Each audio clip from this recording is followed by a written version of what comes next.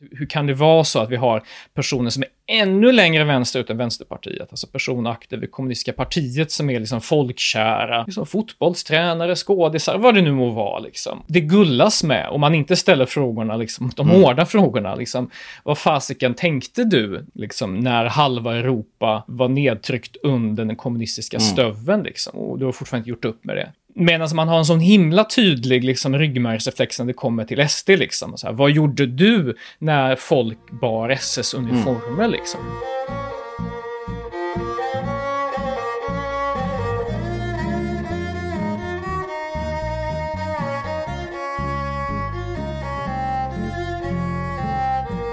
Hej, nu är vi tillbaka ju.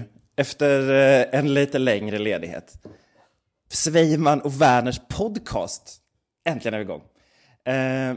Har haft en bra sommar och en lång sommar. Ja, det har jag haft. Svettigt och härligt. Mycket läst också. Nej, jag är nöjd. Du är nöjd? Du då? Jag har tagit hand om min lilla bebis. Vi har varit väldigt mycket i ett ännu varmare Frankrike och badat. Han gillar att bada, Didrik. Bara det tycker jag är väldigt kul. Också sjukt nog ändå hunnit läsa en del. På något vis är det går ändå. Jag märker att om man är med barn så kan man på något vis de få timmar som plötsligt blir tillgängliga. Det blir mer koncentrerat. Så jag faktiskt sitter och ägnar de få timmarna jag har åt någonting som jag vill göra. Typ läsa en bok. Så jag känner att det här kan ju bli. Det är ett steg uppåt för min koncentrationsförmåga att skaffa barn. Känns bra. Ja, men det är bra. Ja. Och någonting som du har hetsläst, hoppas jag, är ju SDs och Vs vitböcker, som ju är temat för dagens samtal. Ja, men exakt. Det är ju det vi ska prata om är väl i grund och botten så här. Att vi ska ju diskutera Vänsterpartiet och SDs roll i riksdagen som partier och hur de andra partierna förhåller sig till dem, där jag ju tycker bestämt att det är en viss skillnad på V och SD och hur de ska och hur de har behandlats. Varje gång som jag skriver någonting där jag är tveksam till att släppa in SD typ, och låta dem närma sig makten, så får jag alltid kanske 20 kommentarer som säger jaha, men Vänsterpartiet då? Varför ska de få vara vid makten? Just det. Det är en pågående och kanske den till och med en sån klassisk whataboutism som jag bemöter eller möts av väldigt ofta. Alltså, själva kontexten är väl den här, jag fortsätter på det du talar om nu, är väl att alla svenska partier har en historia och historia spelar roll. Och historia spelar roll i olika utsträckning för olika partier. Antagligen på grund av hur deras historia den bedöms som liksom väldigt mörk eller mer ljus. Och i vissa fall så anses den ju vara mer mörk. Sen är ju frågan hur långt tillbaka i tiden är det här mörkret. Och då är väl någonstans, tror jag, kring just SD och V, varför de jämförs lite grann ibland, är att de har ändå liksom båda uppenbarligen sina rötter i den liksom radikala vänstern och den radikala högern. Så hur långt bort har de gått från det här? Det är väl det som är på något sätt den här trätofrågan, och där det verkar vara någon sorts konsensus bland vissa att ja, men det är så långt tillbaka i tiden för V, och dessutom så var det inte så illa egentligen, medan i SDs fall så är det, ja men det är inte så långt tillbaka i tiden. De som gick med och styrde det här partiet gick med när partiet hade en tydlig högerextrem, rent av liksom nazistisk prägel. Så då är frågan så här, hur illa är det med de här partierna? Hur mycket har de gjort upp med det här? Har de ens gjort upp med det? Vissa vill ju hävda att SD inte har gjort upp med den här historien, eller att de döljer de här historiska skamligheterna, medans då, jag kan tänka mig de som kommenterar på dina texter och som kritiserar dig väldigt skarpt, det här har jag ju sett också, är ju de som säger, men V då? Och omvänt kan man väl säga att jag är en person som ju menar att jag och SD har det här förflutna, men nu måste vi hantera det parti som är här idag, och det är ett annat parti än det som var 90. Jag är också av åsikten att V är ett parti man inte kan bedöma efter vilka de hade kontakt med i mitten av 80-talet, hur de såg på östblocket, utan vilket parti de har idag. Så att på något sätt så, ja, du lägger ju mer tyngd vid just liksom SDs, att det inte är ett reformerat parti. Visst är det så?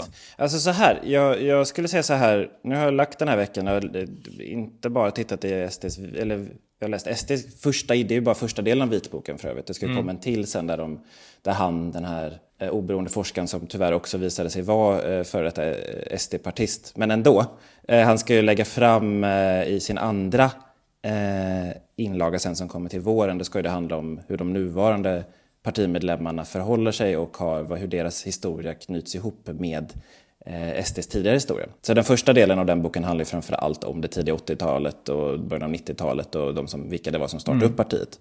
Det var inte en inte oansenlig mängd personer med väldigt tydlig högerradikal bakgrund. Det var inga hemligheter. Och det är ju inte heller några hemligheter sen tidigare, det vet vi om sen. Jag menar, David Bas har skrivit om det här i typ 10-15 år. Men även SD har ju rakt upp och ner publicerat och sagt att detta är så nu då.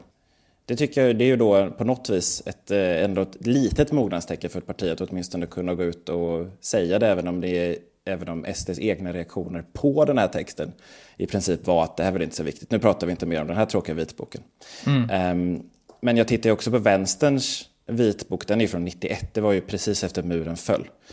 Grejen är ju så här att den kommer 91, men det är ju inte heller så att om man sen tittar vidare på hur SD förhållit sig till sin egen, eller hur V förhållit sig till sin egen historia efter den här vitboken. Det är ju inte som att det var någon stor läxa som gjordes där, utan 10 år senare valde man ju partiledaren Lars Ohly som ju försökte hålla kommunismens fana högt och på något vis försökte sudda ut att han ju varit ganska så radikalt vänster, stöttat Sovjet, varit pro-socialistiska alternativa alternativa samhällsmodeller som ju inte är speciellt demokratiska alls. Och vart det ganska nära in på murens fall. Och också sagt att han grät när muren föll. Så jag menar, det var ju då en partiledare som bara är 15 år bort. Nu är det lite mer som man tittar på Nooshi. Så pratar hon ju mer om att det är som att hon inte... när jag liksom tänkt igenom den här veckan och funderat, så är ju liksom hennes sätt att förhålla sig till det här är ju lite med samma irritation som Jimmie Åkesson någonstans. Att ja, det var superlänge sedan. Nej, det här släpper vi. Jag var knappt född när de höll på med det här. Så den är inte så olik egentligen. Så det som jag funderat på mer under den här veckan när jag djupdykt lite i, inte minst då, eftersom jag redan lagt ganska mycket tonvikt under senaste halvåret på att fundera över SDs historia. Och fått kika lite mer på vänsterns historia. Det tycker jag faktiskt mer viktigt är ju hur samarbetspartierna, man ska säga så, förhåller sig till partierna. Och där skulle jag säga att det är den stora skillnaden. Alltså, eller så här, vänstern är ju då ett parti som jag kan ju sympatisera mer med idén om ett klasslöst samhälle än idén om ett rasrent samhälle. Så sätt så tycker jag liksom att den här utopiska visionen som V någonstans mellan raderna nu för tiden ändå förespråkar är ju då mer sympatisk än den vision som SD åtminstone stammar ur är. Men metoderna och viljan att förändra, att ta bort det liberaldemokratiska samhället med parlament och fria val och så vidare, som ju är det vet vi av, realsocialismen innebär ju det. På samma sätt som alla former av nationalsocialism innebär det. Det är ju att man vill ju inte ha det samhället som vi har idag. Man vill ha ett annat samhälle som där inte parlamentarismen är det viktiga, utan att samhället styrs efter en idé. Det är ju, det delar ju, det på något vis förenar ju dem. Och på samma sätt också, åtminstone om man tittar hur de här ideologierna reellt har utspelat sig, har det ju också skett med stora doser av våld för att iscensätta de här ideologierna. Så inget av det kan jag ju sympatisera med. Men då är ju frågan hur när sådana här rörelser faktiskt sitter i parlamentet, hur de har behandlats. Och där så känner jag att det kan man titta på sossarna för det första så sparkar de ju ur alla sådana radikala vänsterpartister 1917. Det var ju så Vänsterpartiet bildades, genom att sossarna inte ville ha dem. Så de tvingades ur, det bildades ett nytt parti som ju efter några år hette VPK. Gick med i Kominten och började i princip bli ganska så Moskva-styrt parti efter ett tag. Och sen var ju en av Socialdemokraternas stora uppgift under nästan hela 1900-talet var ju att hålla dem borta från de facto inflytande i svensk politik. Alltså man lutade sig mot den lilla klicken, 4% ungefär av vänsterpartistiska väljare, men de fick ju inget inflytande över Socialdemokraternas politik. Istället så inrättade man ju till och med IB, alltså för att förfölja de här konstitutionsvidriga semistatliga socialdemokratiska FBI-liknande rörelse för att hålla kommunisterna i schack. Alltså om det är något sossarna har gjort så är det att motverka kommunister. Och det sen så det har väl kanske luckrats upp lite grann, men jag tycker man fortfarande ser det. Alltså den attityden från Socialdemokraterna nu, det gör att man ju hellre sitter med Annie Lööf. Alltså hon motverkar socialdemokratisk politik mer än vad vänstern skulle göra. Men ändå så är det ju där man lägger sin tonvikt. Man siktar mer mot mitten än att gå vänsterut. Det sitter fortfarande kvar i ryggmärgen av Socialdemokraterna. Och där så skulle jag säga att det är en jättestor skillnad. För om man tittar på borgerligheten så ser jag känner att det finns, där är med dammluckorna ganska bara öppna. Det verkar ju, titta på hur Kristersson pratar. Det är på något vis som att man istället försöker tvätta rent den SDs politiska förflutna. Men vi vill inte prata det. Vi måste titta på partiet och det ser ut nu. Jag känner mig inte alls trygg i att det finns samma grundläggande ideologiska motstånd mot SD inom borgerligheten som det finns ändå inom socialdemokratin. Så det är väl min långa rant kring det här. Ja, beror inte det på att...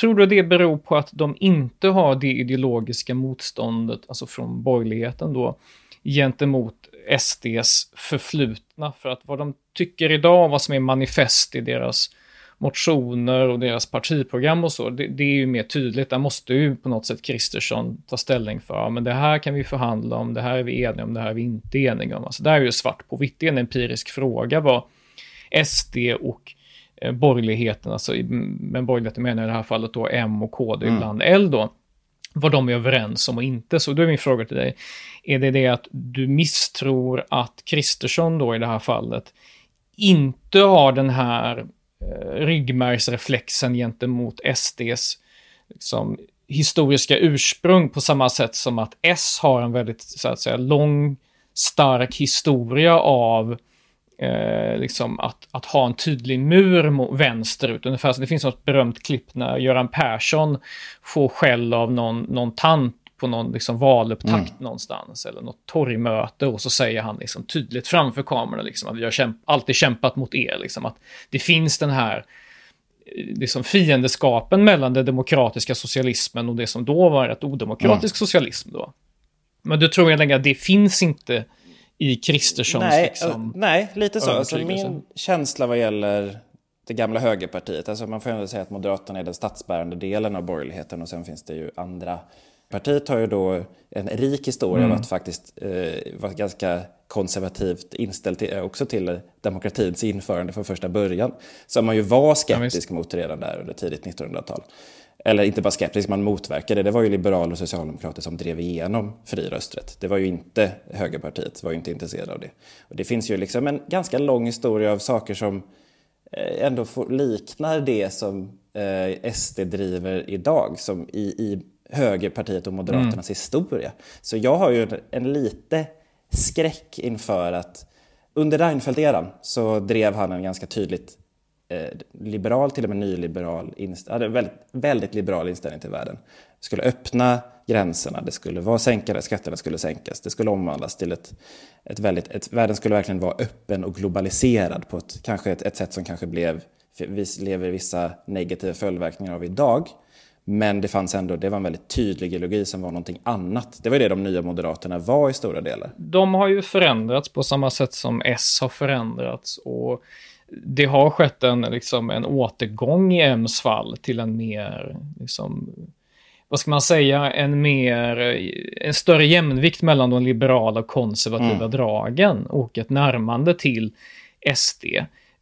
SD har ju också under samma tid gått från att vara, vad ska man säga, mer liksom radikalnationalistiskt till att vara mer, mainstream socialkonservativt i någon sorts europeisk jämförelse. Alltså båda partierna där har ju rört sig i någon mån ideologiskt, och de har rört sig i M's fall bort från det mer liksom, nyliberala, och i SDs fall bort från det mer radikalnationalistiska. Så S har ju under samma period, jag tänker 2015 fram tills idag, också rört sig betänkligt, kan man säga, till en mer liksom hårdnackad socialdemokrati som det är mer hårda nypor inom rättspolitiken. De har ju också närmat sig M. Alltså, det här är ju partirörelser som sker hela tiden, och frågan är väl hur mycket ska man relatera det här till det historiska. För om vi utgår från det är nog det vi båda har läst. Vi har läst vitböckerna, vi har läst, det här är ju partier med långa historier.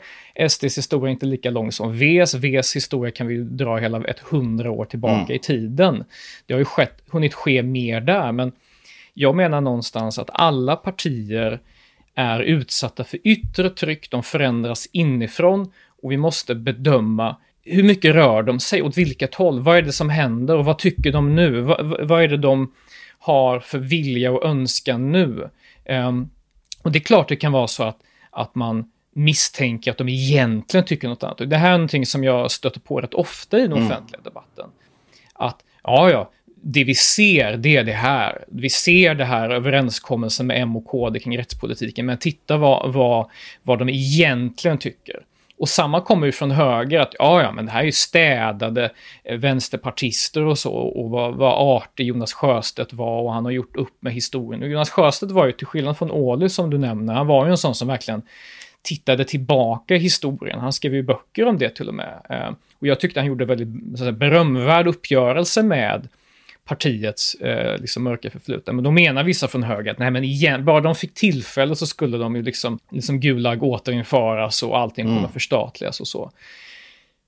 Och jag vet inte hur mycket av det som är faktiskt övertygelse att man tror att det här kommer ske från Vs och SDs fall.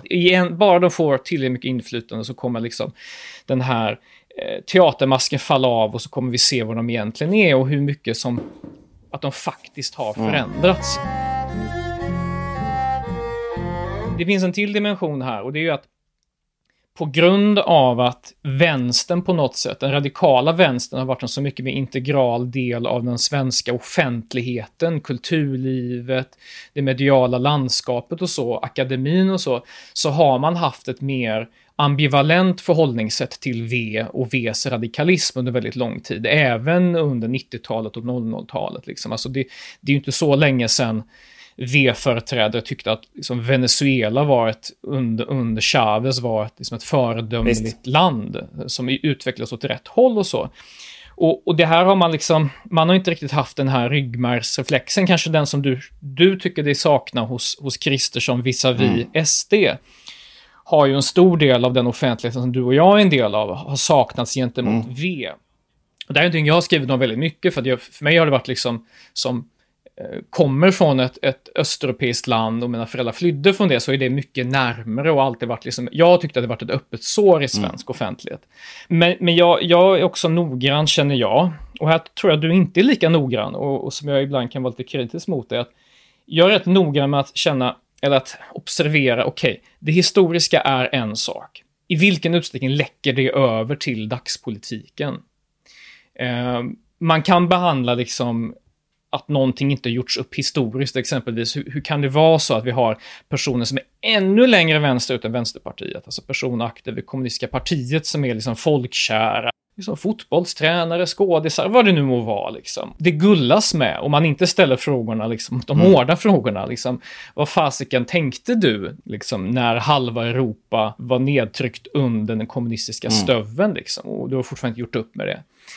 Medan man har en sån himla tydlig liksom, ryggmärgsreflex när det kommer till SD. Liksom. Så här, vad gjorde du när folk bar SS-uniformer? Liksom? Hur fan kunde du gå med i det? Och alltså, man är svaret skyldig. Vad har du gjort för ideologisk resa sedan dess? Och här håller jag med att man måste ställa de frågorna till SDs företrädare. De högt uppsatta företrädarna. Och jag tycker verkligen att de ibland duckar det här. Att de inte förklarar mer ingående. Men vad förändrades? Var det att du blev en opportunist och insåg att det inte var gångbart? Eller har du på riktigt ändrat uppfattning? Och jag tror nog att det fanns en del SD-are som verkligen inte var... det var opportunism. Alltså jag minns ett tillfälle när jag var politiskt aktiv och jag debatterade med Gustav Kasselstrand på Almedalen. Och så fick Kasselstrand frågan av reportern, det var tror jag TV4, så här, kan somalier i Sverige bli svenskar? Och jag minns att Kasselstrand liksom har en grimas, han tvingades själv att säga ja, för att SD hade etablerat då det här den viktiga distinktionen att man kan assimileras, man kan bli svensk. Svensk är inte en essens som är helt liksom orörlig. Men jag tror inte att Kasselstrand var övertygad om det. Men sen åkte ju han ut också, för att de kastade ut hela sitt ungdomsförbund. Delvis nog för att de inte var övertygade om att de verkligen trodde på det här och att därför skulle det komma ut. Jag tror de har gjort en ideologisk resa. Sen tror jag inte den är fullbordad, som du säger om vet. Hur övertygade var man 15 år efter att vitboken kom ut 91? Hur övertygad var man om att man hade konsekvent begått fel i förhållande till liksom andra till socialistiska regimer i omvärlden? Alltså det tar ju ett tag. Men frågan är då, som jag vill ställa till dig, är hur mycket betyder det historiska för det som är politiskt idag? Alltså Centern gör ju det här till en stor valfråga. Det är valet som väntar oss nu. Liksom. För de är det här, var på rätt sida om historien, släpp inte in de här liksom, busarna in i maktens korridorer. Spelar det roll? Ja, alltså, jag tänker så här, att det är ju, vi har ju ena sidan då hur man rent pragmatiskt rör sig genom samtidens nycker och idéer om hur världen ska se ut, som ju alla partier i en valrörelse måste förhålla sig till. Det är ju ett intrikat samspel som inte bara handlar om enskilda partier utan om större vindar än så, som ju vi påverkas ju av ekonomi, omvärlden i stort. Alltså, men också idéer och tankar från andra håll. Som till exempel nu, jag menar, vi rör oss, alla partier som du själv påpekar rör sig emot att vi ska ha högre straff, hårdare tag. Det finns ju en samhällskänsla som inte går att peka på ett enda parti för att förklara varför det blivit så just nu. Så det är ju hur partierna rent pragmatiskt förhåller sig till att iscensätta sin idé. Där är ju på något vis Socialdemokraterna kanske de absolut största experterna, som ju har hela idén med socialdemokratin är att bedriva revolutionen genom Excel typ. Alltså att kanske bli ett klasslöst samhälle om 3000 år när man har reformerat allt på ett väldigt långsamt och stilla tempo och alla är överens på det och utrett det tillräckligt länge. Det är ju mer av en väldigt, väldigt lång ledstjärna än någonting annat. Men så det gäller ju alla partier någonstans. Alla som sitter i ett parlament måste ju förhålla sig pragmatiskt, annars får man inte igenom någonting. Och det gäller ju det var ju V ganska länge inte så sugna på att göra och mycket riktigt satt mest ut på utkanten. Det är ju först på senare tid som man har visat sig halvvilja till kompromisser eller åtminstone inte vilja att inte få vara med och diskutera makt. Det är ju en ganska senkommen idé eftersom det är liksom förra året med Nooshi när hon ställde hårt mot hårt. Det är ju inte väldigt så ofta detta har hänt rent historiskt. För att det är ett så tydligt ideologiskt utpräglat parti. Och då kan man ju fundera då samma sak med SD. Alltså SD har ju då, jag tycker det inte bara handlar om historia, utan jag tycker om man läser hur SD som parti har utvecklats, så ser man ju att Bevara Sverige svenskt, som ju då till och med SD själva erkänner är grunden till SD. Det var en organisation som i sin tur skapades med tydliga idéer från en vad hette han namnet, jag kommer inte på exakt vad han hette, men en sån nazismens eller svenska nationalsocialismens grand old man som ju sa att nej, men det här går inte, vi kan inte vara så tydliga öppna nazister. Om vi på något vis ska kunna förändra samhället så måste vi vi måste in till någon form av mer samhällsfärg, någon mer samhällsfärg skrud. Vi kan inte börja prata om ras, vi måste prata om kultur istället. Alltså det var ju ett väldigt medvetet drag att börja prata om kultur istället för raser. För att det inte går att prata om ras egentligen efter andra världskriget. Då blir man så otroligt marginaliserad efter nazisternas totala misslyckande under och efter andra världskriget. Så det var ju en medveten strategi att börja prata om kultur istället. Och därifrån så tycker det är väldigt svårt att se, och jag tycker fortfarande att SD är jättedåliga på att förklara när man plötsligt vek och släppte den här ursprungstanken av att nej, från ras ska vi nu prata om kultur, vi ska växa som parti och få vinna förtroende, men viljan och idén är fortfarande att skapa ett rassegregerat Sverige. Alltså där jag har väldigt svårt att se var den här gränsen går och när man bytte fot i den frågan. Jag tycker fortfarande att den ligger där. Det finns väl ingen enskild punkt där de liksom går ut i en DN-debattare och säger igår var vi så var det etnisk, kanske vi inte skulle kalla sig själva för rasister, men någon sorts etnisk renhet som var målet. Idag är det inte det. Utan idag är det en sorts assimilationsmål istället.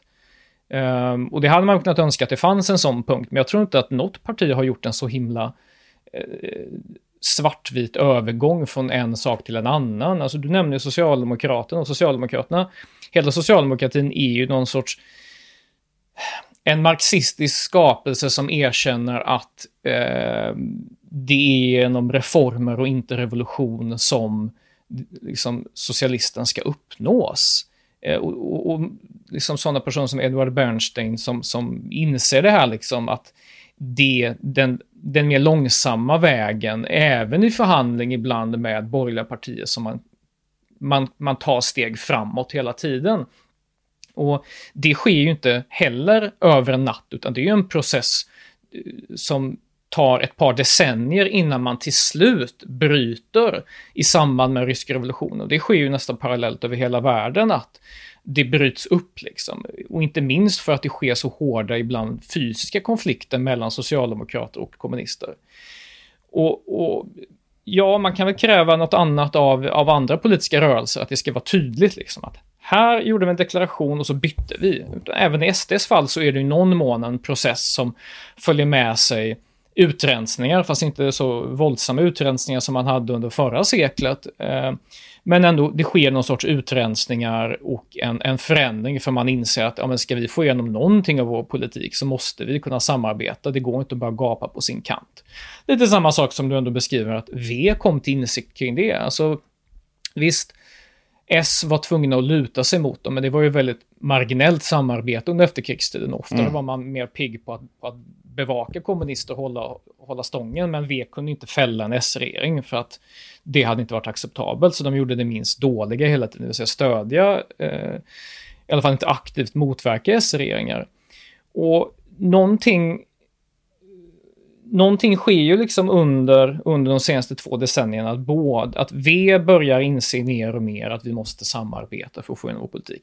Och SD inser att vi kan komma upp till 20%, det spelar egentligen ingen roll om vi inte hitta någon som vi kan komma överens om ens i avgränsade frågor. Och samma sak inser ju också den svenska borgerligheten, att nu är det parlamentariska läget som det är. Eftersom invandringen har fått ta ett så stort utrymme i offentligheten för att invandringen är en stor politisk fråga i Sverige som väljarna tycker är viktig, då måste vi i alla fall på några punkter komma överens med SD för att kunna driva någon sorts politik.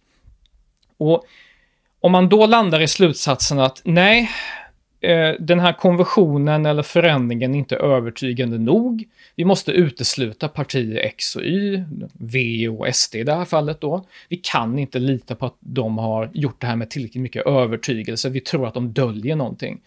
Ja, då kommer man ha den här liksom, det parlamentariska läge som vi har haft nu sen 2014 är det väl egentligen. Det är rätt många år alltså.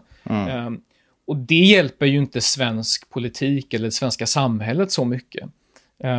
Jag är ju av åsikten att jag tror man måste hitta avgränsade sätt att förhandla även med de som inte är så aptitliga. Alltså det finns en jättekonstig parallell som kanske inte är helt ointressant. Ungerska Jobbik, som ju gjorde kända för att de hade liksom en paramilitär gren som påminner om Sturmabteilung liksom. Alltså det är som ett parti som är ännu mer extrema än Fidesz. Ja. Alltså de var så extremt långt ut på högerkanten att det var helt, det var verkligen mörker liksom. Det var 30-talet, de försökte inte ens dölja någonting. Och Jobbik har de senaste 10 åren gjort en sån här konstig resa att de har insett att vi måste nog samarbeta med resten av oppositionen i det här landet som är liksom både så här socialdemokrater och liksom mitten, centrister och så här. Och de har gjort en ideologisk resa, alltså den har ju inte fått så mycket uppmärksamhet för den är ju så konstig liksom. Och nu ingår Jobbik i den här liksom samlingsalliansen som liksom hänger ihop bara för att vara ett alternativ mot Fidesz. Så jag menar, det sker ju ibland så inser sådana partier, även de mest radikala, att vad är poängen liksom? Folk byts ut och någonting händer. Och ska man då säga till de andra ungerska partierna, nej, de här får ni utesluta liksom, för att deras omvändelse kan inte anses vara trovärdig liksom. Men då är chansen att de tar över landet är liksom lika med noll, eller den är ändå lika med noll. Så att jag tror man får försöka förhandla och se, går det inte? Är det så att de ställer helt galna krav, det gäller både V och SD, men då kanske det inte går. Då får man väl lappa och laga efter behov och hitta någon sorts mittenöverenskommelse. Men nu är inte det gångbart. Alltså, vi har skrivit om att man kanske borde ha en SM-regering, men det finns ju inte på kartan för S och M. Och då får man värdera det här liksom. Har det skett en förändring? Ja, nej. Du tror ju inte att det är övertygande nog eller att man inte gjort det med den här. Men jag menar, för att summera nu, jag tror inte man kommer hitta den här punkten att efter 18 augusti, då var det en ny giv. Alltså det här sker ju, som du sa, 10, 15, 20 år. Ja, men absolut. Men så här, jag skulle ändå säga att det finns, och där tycker jag ändå det är en stor skillnad mellan de två partierna. Så Vänsterpartiet har ju då långsamt urvattnat från sin radikalism under 100 år då, från att man sparkades ut ur sossarna till att man under 70-talet eller 60-70-talet åtminstone, när man liksom släppte på sin tydliga relation till Moskva eller Komintern och internationalen, till att man efter murens fall har insett att nej, men nu vi kanske gjorde fel här och har gjort en ganska lång vandring under lång tid, för att alltså, vi pratar alltså 100 år. Och det tycker jag också att man ser det finns ju inte i vänsterns politik, för det är inte så att de är emot fri abort eller fri kultur, och det är ju eller emot att public service skulle vara dåligt eller något sånt där, utan det är ju ett parti som värderar och värnar grundläggande demokratiska förutsättningar. Jag tycker att där finns det ju ett annat problem i. Nu tycker jag det är lite historierevisionism här. Alltså, de heter fortfarande kommunisterna fram till, vad är det? 90? 91? Jo, 91. Ja, då släppte man alltså, det. Nej, de är inte emot public service, men de vill nog inte ens tillåta något annat än public service rätt länge. Så att jag menar, om de har reformerat sedan 1917. Jo, men det är ju men absolut. Alltså, det är ju, den här punkten, den här liksom processen var väldigt seglivande. Liksom. Men om vi tittar på SD idag, så är det ju fortfarande så att vi hör dem prata om att att public service ska inskränkas. Aborter ska sänkas. Nej. Aborttiden stängde man ju ut alldeles nyss. Att det de står för dagens lagstiftning. Där var jag tvungen att kolla, för jag skrev om det här, Björn, bara för några veckor sedan. De står för dagens lagstiftning. Och det måste jag säga, det är ju jäkligt konstigt om man jämför med majoriteten av alla ens konservativa partier i Europa. Det är i och för sig sant. Ja, nej men så, absolut. Så här, om vi tittar på, det finns ju inte en brist på utspel och verkligen inte. Politik som ju strider ganska mycket mot idén av vad vi har av vad ett trevligt demokratiskt samhälle ska se ut, eller ens ett demokratiskt samhälle. Om jag tror att om SD skulle få ett stort eller större inflytande i svensk politik, så skulle ge man sig också på grundläggande demokratiska. Alltså det tror jag verkligen, och det är inte bara alltså, men då är du svaret skyldig, för det är så här, det är mycket som SD tycker idag som jag tänker, det där är ett dåligt förslag, eller det där kommer inte fungera, eller jag tror inte ni tänkte igenom det där, eller men det är få grejer som jag tänker så här, och det där är ett konkret hot mot demokratin. Alltså det där kommer liksom utmana den parlamentariska demokratins institutioner. Och jag tror att hade Ulf Kristersson sett att det finns en överhängande risk att liksom, demokratiska institutioner hamnar i fara ifall de ens ska förhandla med SD, då tror jag nog han hellre hade satt sig långt bak uppe i riksdagssalen och tänkt, jag får vara opposition tills jag pensionerar mig liksom. Om man ska jämföra de här förändringsprocesserna, så brottet med SAP sker liksom 1917.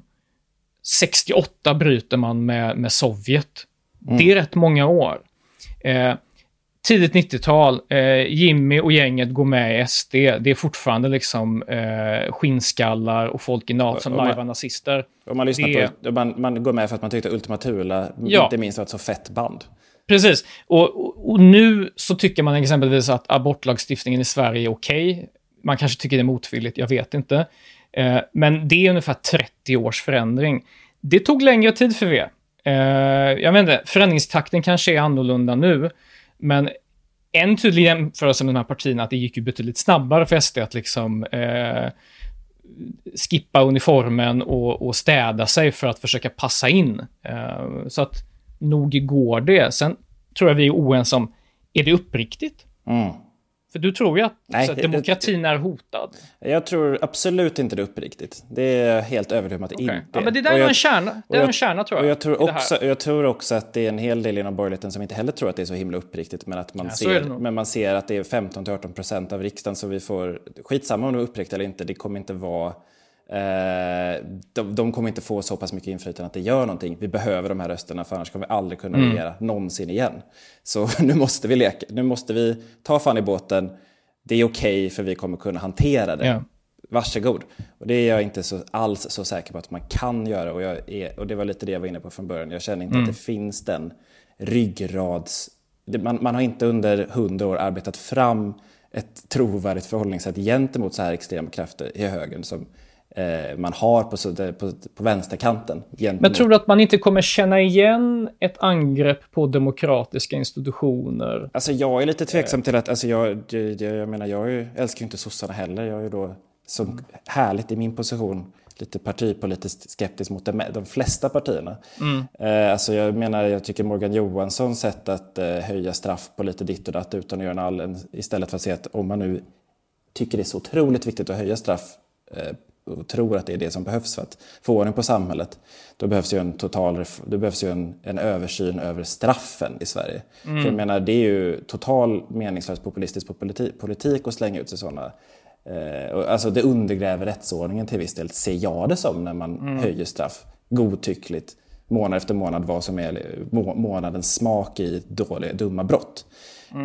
Det är ju inte heller, det är ju också, med tanke på att det är något som präglar alla partier, det är ju, och där behöver inte ens SD vara med för att få undergräva rättsordningen till viss del liksom. Jag vet inte vad det var svar på ens. Men nej, men okej, men du är väl mer skeptisk mot att alla partier, eller att alltså, partier bär på någon sorts liksom odemokratiska impulser kanske. Men så är det väl också. Alltså vi kanske tar oss in, vi kanske nästan får det avrunda, för det är kanske en till fråga, för jag skulle nog säga att SD har nog, genom att SD gör en sån framgång, det betyder att alla partier. Alla ser att det finns någon strömning som egentligen inte är den idén som jag egentligen tror på, om ett fritt, öppet och förlåtande samhälle någonstans. Man ser att det finns en stor väljarbas som vill någonting helt annat, och alla försöker nå det. Jo, men Björn, jag tror du måste komma ner till den konkreta politiken. För att jag kan känna massa saker inför olika partiers ideologiska grund och vad jag kanske efter gjort en sammantagen bedömning av dess historia tänker att det här är på något sätt det här partiets raison d'être. Men sen är det vad som är möjligt och vad partiföreträdare är villiga att förhandla om här och nu, vad de kan få igenom i utskotten, vad som händer i kommunen, vad som händer i nämnden och så vidare. Och då, jag kan se mycket, mycket dumheter, saker som inte kommer att fungera, saker som är liksom slöseri och så vidare. Men jag ser inte någon sorts, liksom, jag ser ett stort konsensus kring en sorts lite så här halvmjäkig svensk liksom konsensuskultur, liksom. Vilka institutioner är det som är viktiga och vilka liksom, demokratiska funktioner som alla är eniga om. Jag ser inte riktigt någon, varken till vänster eller höger, som på riktigt vill utmana dem. Och varken från SD eller V egentligen. Utan jag tänker mer, vad händer ifall de förhandlar? Vad händer om de gör en budget och så vidare? Och då är jag i alla fall rätt trygg med att jag tror inte att det kommer hända några jättekonstiga saker. Och att den mesta politik som kan genomföras, den är så att säga redan lagd i liksom tydligt för allmän åskådan sedan länge. Och nu är visserligen vänstern, alltså generellt då S och V och C och MP, de är lite mindre eniga kring vissa saker, men man har hört rätt lite om bråk mellan KD, M och SD för att de kom överens om exempelvis rättspolitiken rätt tidigt. Och vi kan ju bedöma, du och jag och andra, om så här, är det här odemokratisk politik? Vi kan tycka illa om den. Nu råkar jag tycka att den överlag är rätt bra, men jag tror att den är lite väl stor tilltro på att man med liksom hårda batongslag kan få liksom stävja gängbrottslighet i Sverige. Det tror jag inte kommer funka. Men tror vi att 30-talet upprepas? Det är väl den springande punkten, för att vissa partier tror på fullt allvar att vi befinner oss vid valet 33. Tror du att vi befinner oss vid valet 33, eller vår moderna motsvarighet till det, att ger man dem lillfingret, då kommer de fan äta upp hela kroppen. Lite grann som Hitler gjorde när borgarna då var rädda för att kommunister skulle komma till makten, och därför samarbetade de med djävulen och gjorde en faustisk pakt. Och den faustiska pakten dödade borgerligheten för den var för svag. För det är ju det man tror någonstans, med hänvisning till det historiska. Och jag menar, det historiska kan informera oss ibland. Ibland är det en dålig ledsagare, för att liksom, kartan förändras, partierna förändras, omständigheterna förändras. Jag kanske är naiv, jag kanske kommer få extremt fel. Vi kanske kan få ha det här samtalet om ett år, och liksom så får jag bära skämsmössan eller något. Ja, alltså så här, jag tror inte heller att historien upprepar sig. Det vet jag ju mycket väl att den inte gör. Utan det är ju allt för många komponenter som skiljer sig åt alltid. För vi är inte ens, för det första inte Sverige eller Tyskland. Alltså så kommer det inte såklart inte bli. Jag tror mycket mer på en långsamt eroderad liberal demokrati som långsamt går mot någonting annat. Och att många svenskar långsamt vänjer sig och kanske till och med tycker detta är ett ganska trevligt sätt att ha ett samhälle. Exakt hur den ter sig vet jag inte ens, men jag ser tendenserna, jag ser att många partier, inte ens bara inom borgerligheten, köper vissa av teserna som SD driver. Och jag tror att men borgerligheten är de som har gått längst i att acceptera en hel del saker om hur världen ska, eller vårt samhälle ska struktureras, som jag inte riktigt köper. Alltså, så jag tror inte att någon kommer bränna riksdagen, att det liksom, nu slänger in en brandbomb i riksdagen, skyller på sossarna och sen står vi med Jimmie Åkesson som fyrar om 4 år. Det tror jag absolut inte. Jag tror att på samma sätt som socialdemokratin och vänstern lyckades, vänstern kanske lyckades påverka samhällsutvecklingen mer inom kulturen och inom universiteten, inom den långa vandringen genom institutionerna.